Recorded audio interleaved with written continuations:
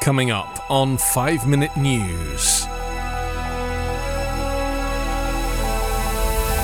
Wagner boss General Prigozhin dies in Russian plane crash. Rudy Giuliani turns himself in on Georgia 2020 election charges. And first GOP debate sees most candidates supporting Trump despite crimes. It's Thursday, August 24. I'm Anthony Davis. Russia's most powerful mercenary, Yevgeny Prigozhin, was on board a plane which crashed on Wednesday evening north of Moscow with no survivors, the Russian authorities said, 2 months to the day after he led an abortive mutiny against the army top brass. There was no official comment from the Kremlin or the Defense Ministry on the fate of Prigozhin, head of the Wagner mercenary group and a self-declared enemy of the army's leadership, over what he argued was its incompetent prosecution of Russia's war in Ukraine.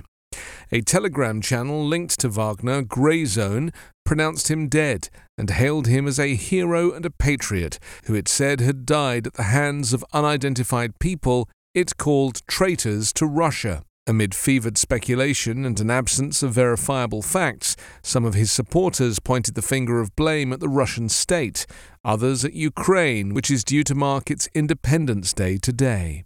Others who have opposed President Vladimir Putin or his interests have also died under unclear circumstances or come close to death, including outspoken political leaders and journalists. Prigozhin's death would leave the Wagner group, which incurred Putin's wrath in June by staging an abortive armed mutiny, leaderless and raise questions about its future operations in Africa and elsewhere. Prigozhin's death would also rid Putin of someone who had mounted the most serious challenge to the Russian leader's authority since he came to power in 1999.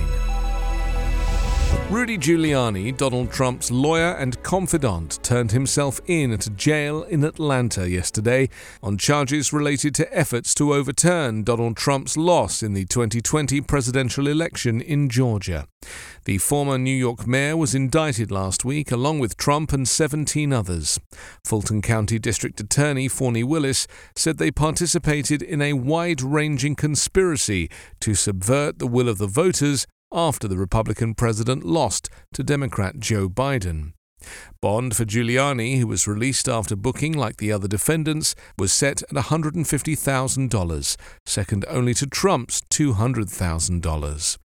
79-year-old Giuliani is accused of spearheading Trump's efforts to compel state lawmakers in Georgia and other closely contested states to ignore the will of voters and illegally appoint electoral college electors favorable to Trump.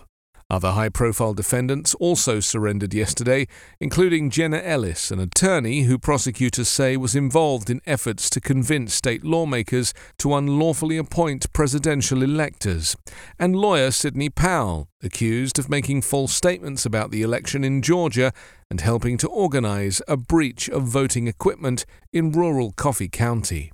Giuliani is charged with making false statements and soliciting false testimony, conspiring to create phony paperwork, and asking state lawmakers to violate their oath of office to appoint an alternate slate of pro-Trump electors.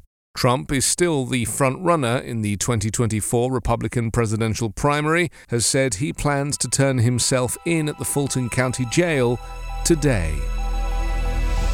Nearly all of the Republican presidential candidates vying to be the leading alternative to frontrunner Donald Trump said they would support the former president if he is the party's nominee, even if he is convicted in a court of law, as they gathered on stage for the first time. The question came nearly an hour into Wednesday night's first primary debate in Milwaukee, and a day before Trump, who declined to participate, is set to surrender in Georgia on charges of trying to overturn the state's 2020 election. With less than 5 months until the Iowa caucuses jumpstart the GOP presidential nomination process, the debate is a critical opportunity for lower-polling candidates to introduce themselves to millions of voters, many of whom are just beginning to pay attention to the race.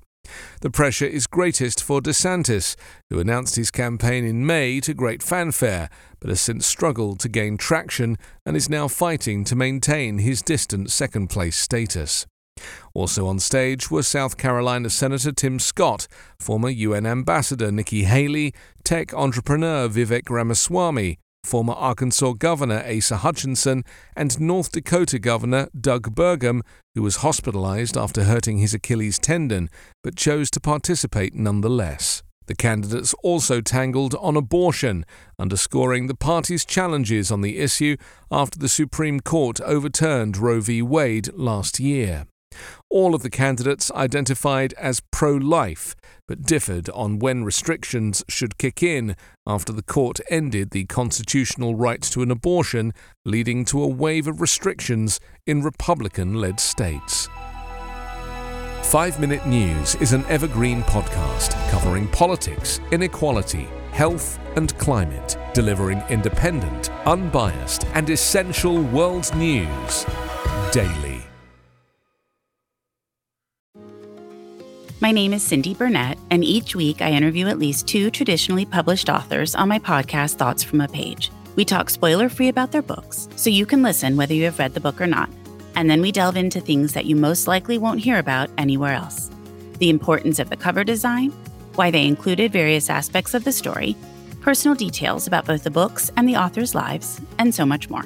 You can find the podcast on every major platform and learn more about it on my website, thoughtsfromapage.com. Thanks so much for checking it out.